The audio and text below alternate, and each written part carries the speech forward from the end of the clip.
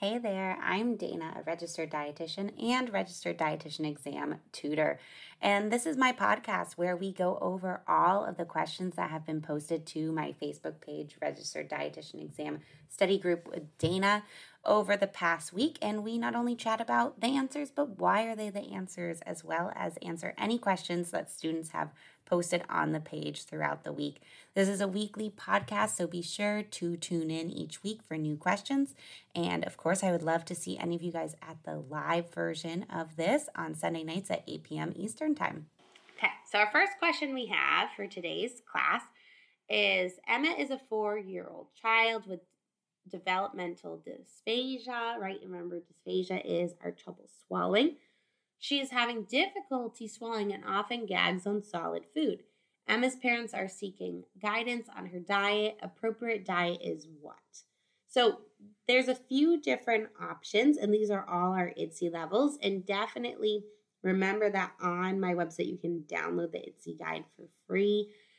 So options for this child are level 6, soft and bite-sized, level 5, minced and moist, level 4, pureed diet, level 7, which is regular and unmodified.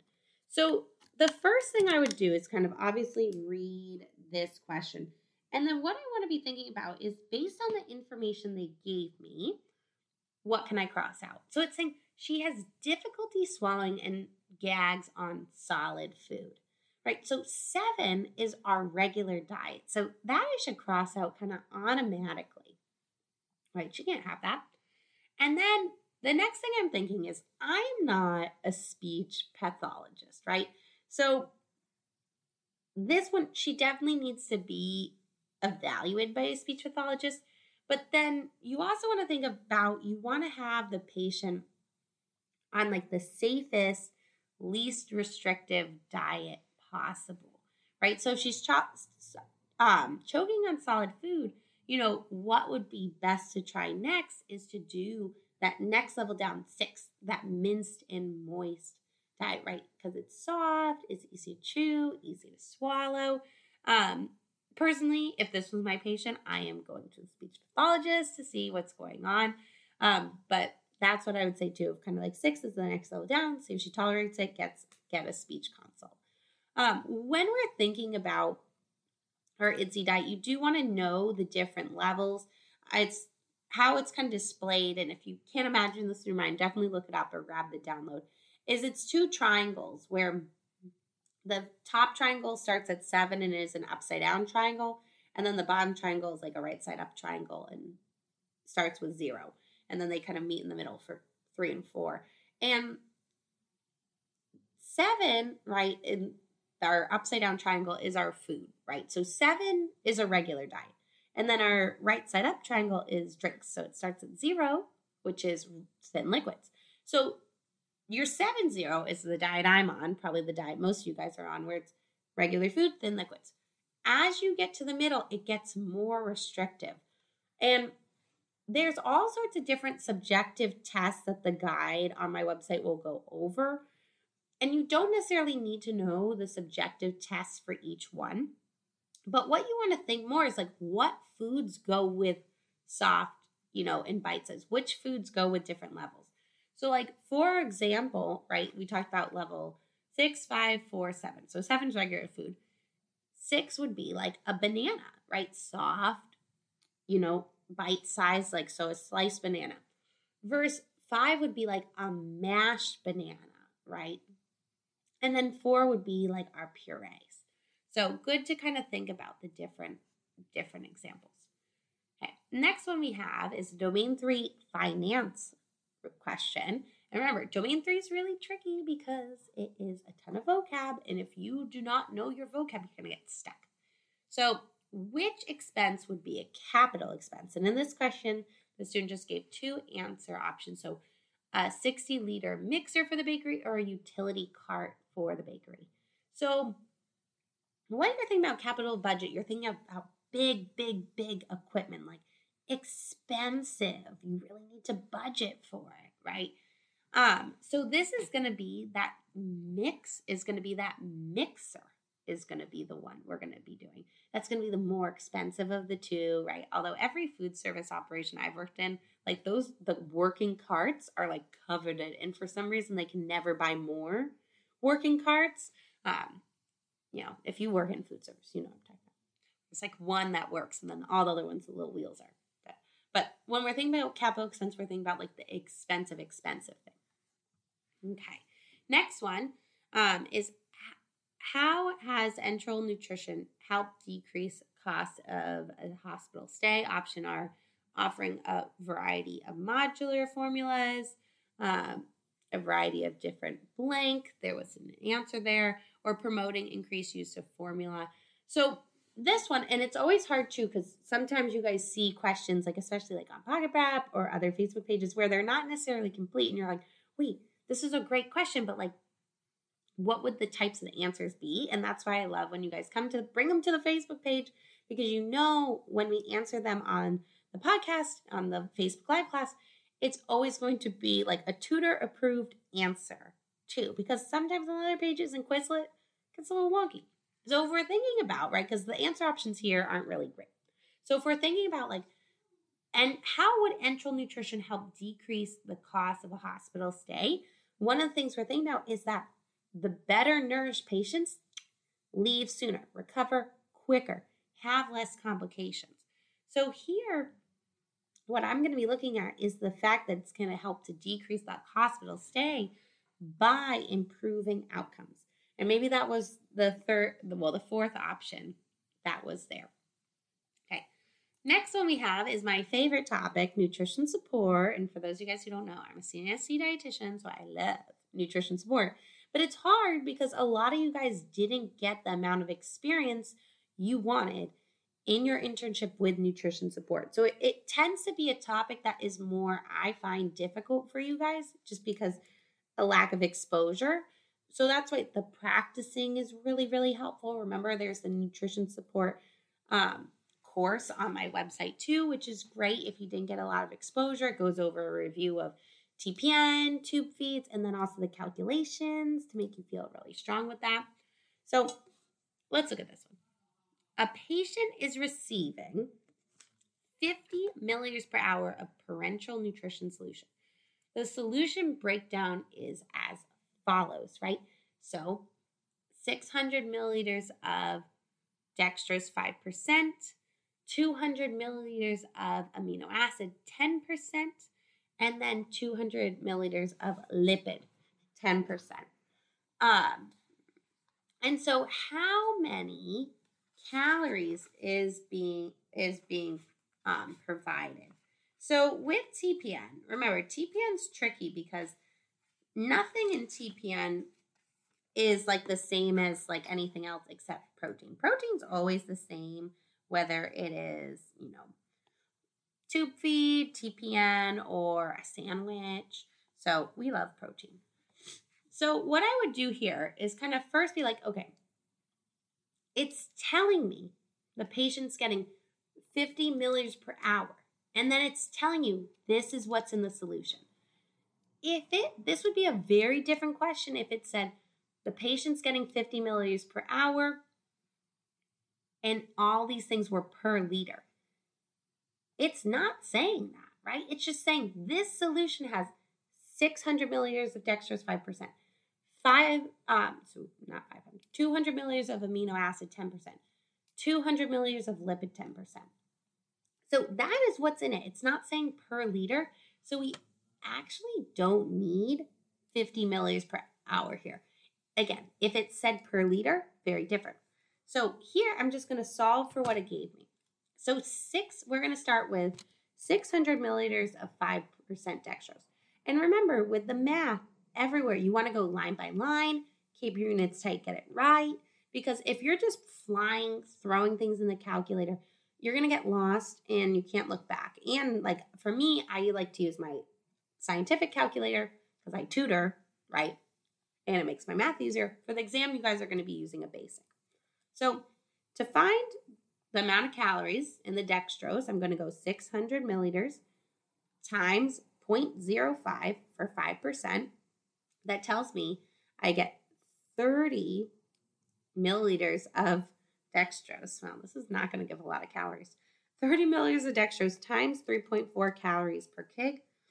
And that's going to be 102 calories is what we're doing too. So that's what we're kind of looking at there. Okay, so we have 202 calories from my dextrose. And then we're doing 200 milliliters of lipid 10%. So 200 times 0.1, 20 grams times 4. Goodness, it's not a lot, right? It's going to be 80 calories. Okay, then lipid is a tricky one. Lipid, you got to be careful because it's tricky. So lipid, think about your units. It is going to be, for a 10% solution, it's 1.1 calories per milliliter.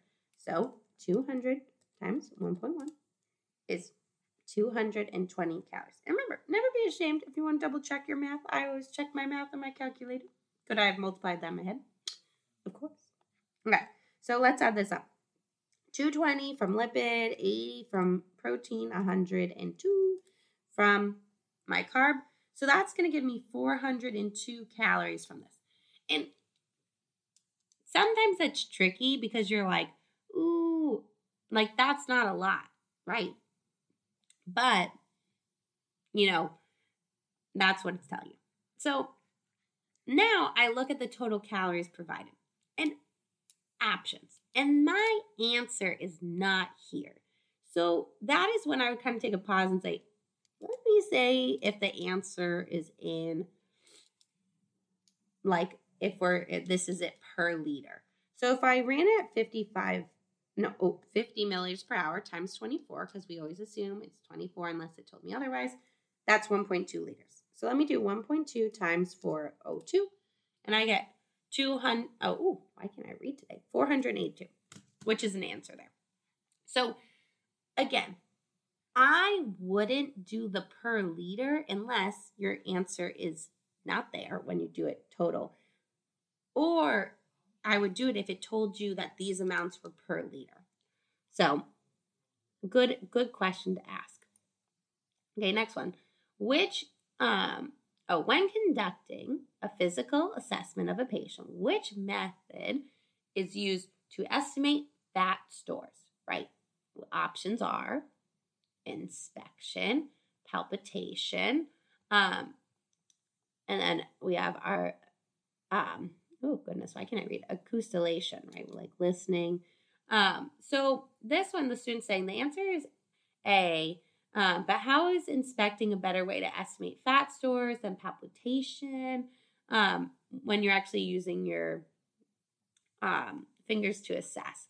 So this one, it's a little tricky because the inspection is seeing, right? So I definitely agree that like for your orbital fat pads, right, you're definitely going to be touching them, right? But I think what they're saying too is you could kind of look at someone and see the fat, and like especially to a big way to do fat is the tricep skin fold, where you would look at it and you're like, oh wow, thank goodness Dana doesn't have malnutrition, which hopefully no one thought I had malnutrition. Would be a terrible dietitian, right? So what that's saying is they're trying to say like the inspection would include the looking at like the body, and then also like the pinching and looking that your fingers don't touch. Right, the palpitation, you definitely do palpate, right? Especially like the eyes. But for the fat stores, it's easier to see it like looking than for muscles. You definitely have to be touching. So a little tricky there. Okay. Next one is St. John's wort has which effect on Coumadin, right? Warfarin. So, and answer options are like increases drug metabolism, decreases drug metabolism, increases effect, or decreases effect too. So the answer, right, this one's saying increases drug metabolism, decreases the effect. And the student is like what does this mean? So what you want to think about is if I increase my drug metabolism, I break down the drug faster. So it doesn't work, right? So it can be confusing here too, because it's causing your body just to like get rid of it faster. So you're not having a good effect. You're not having a good effect with it too. And why you worry about this, especially with like the blood thinners and different things, is it's not going to allow it to do its job, right? So then you could have clotting. So this one is kind of the wording is tricky here. Okay. Ooh, we got a math one. Okay, next up, and always bring your calculators, or not really bring your calculators if you're listening to the podcast, but always good if you have a second to grab a calculator and kind of do it along with me, so that way you guys can see. Okay, so here's the question. Okay, we have processed chopped lettuce costs 69 cents per pound. So always with my EPAP, I want to like label things. So this I'm going to do at my edible portion, right? Because I'm looking like processed, chopped, right? Is going to be 69 cents per pound. Whole head lettuce costs, right? $16.49 for 50-pound case. So I'm going to label that one, right? That's not processed. So that's going to be AP, but it's for 50 pounds. So like right away, I'm going to just break that down to per pound so I can have similar units. So 16.49 divided by 50. Okay. So the lettuce, the whole lettuce head is going to be 33 cents per pound. Okay.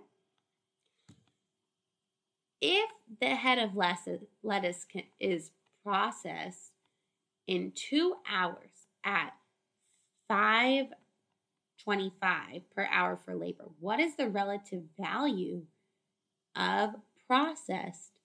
And we have our lettuce head if the yield, right, is 75%. So this one, what you want to be thinking of is the processed chopped lettuce that's the cost of it. Like it's ready to go. So there's no labor cost in preparing it. So like the answer options are giving you like one price for processed, one price per lettuce head. So this one right away, you want to cross out any answers that is not pricing the processed lettuce at 69 cents. So I can cross out C and D where they're saying, oh, it's 72 cents. And then what I'm thinking is, okay, well, I need to find out how much the labor cost is per lettuce and then add that to my 33 cents per pound. So in 2 hours, I'm going to process that whole case. So every hour is going to be $5.25, and it's processed in 2 hours.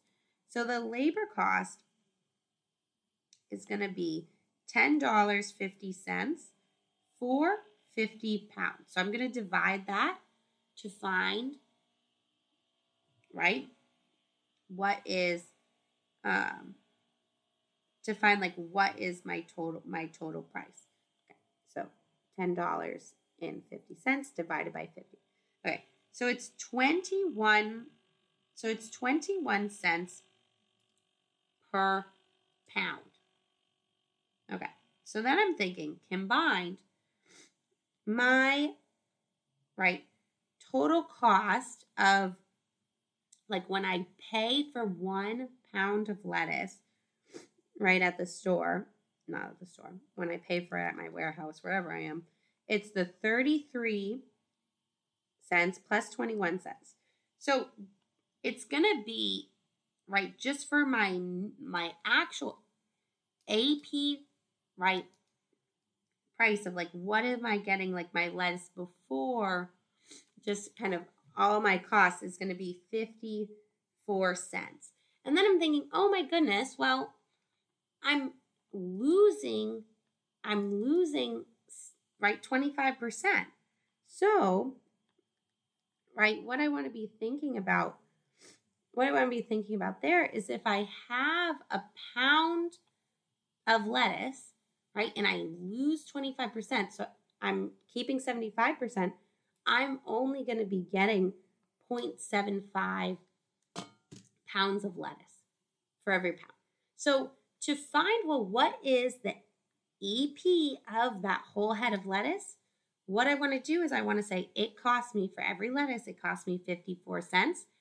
That's what I hand the cashier in this situation from like my EP price. My denominator is 0.75 pounds because I only get, right, for every pound, I get 0.75 pounds. So that's going to make my answer for this A. That processed lettuce is 69 cents per pound. And the lettuce head that I had to pay, right, to be processed, and I lost my weight in as well, is going to be 72 cents a head. So this is a great question where it shows you, right, like, yes, on paper, right, you're like, oh, lettuce, the whole lettuce is only 33 cents a pound. Yeah, but I have to pay for someone to process it, and I'm going to lose weight on it too. So that one is a great one to kind of go through too. Next one is less of a question, but a reminder that whenever we cook food, we lose our water-soluble vitamins, so C, and then our B vitamins. And the more higher the temperature, longer you're cooking, and also the more water you use, the more vitamins you're going to lose. Next question we had too is, when is it appropriate to use adjusted body weight to calculate every needs? Every facility is a little bit different. Usually it's when they're greater than 120%. Ideal body weight is usually when we're using that one for sure too. Some facilities it's over 30, some facilities it's over 125. That they wouldn't necessarily ask on the exam, but you could definitely see that asked elsewhere too. Another question we had is, when is breastfeeding contraindicated? Answer on here is going to be when they have AIDS, because it could pass through a lot of other things. Even if the mom has hyperlipidemia or has a breast infection or is underweight, you still want to be feeding them too through breastfeeding. Next one, the student was asking protein needs for dialysis. HD is 1.2. Peritoneal is going to be 1.2 to 1.3, because since you're doing it every day, you're losing more protein. When it is 1.5 is for AKI on hemodialysis too. Next question is, elementary school plants a garden for 6 weeks. What would you expect to see? Options are short-term changes in BMI, long-term nutritional knowledge, long-term intake in fruits and vegetables. This one would definitely be the long-term intake of fruits and vegetables going up, because that's the whole point of the garden, is to kind of just increase exposure to a variety of things. Thanks for tuning in for this week's practice question review. Don't forget that we are doing these live on my Facebook page, Registered Dietitian Exam Tutoring with Dana RD, every Sunday at 8 p.m. Eastern Time, and I would love to have you join live. You can also head to my website, danajfnutrition.com, to find out about the latest classes as well as study tips and services. Thanks for tuning in.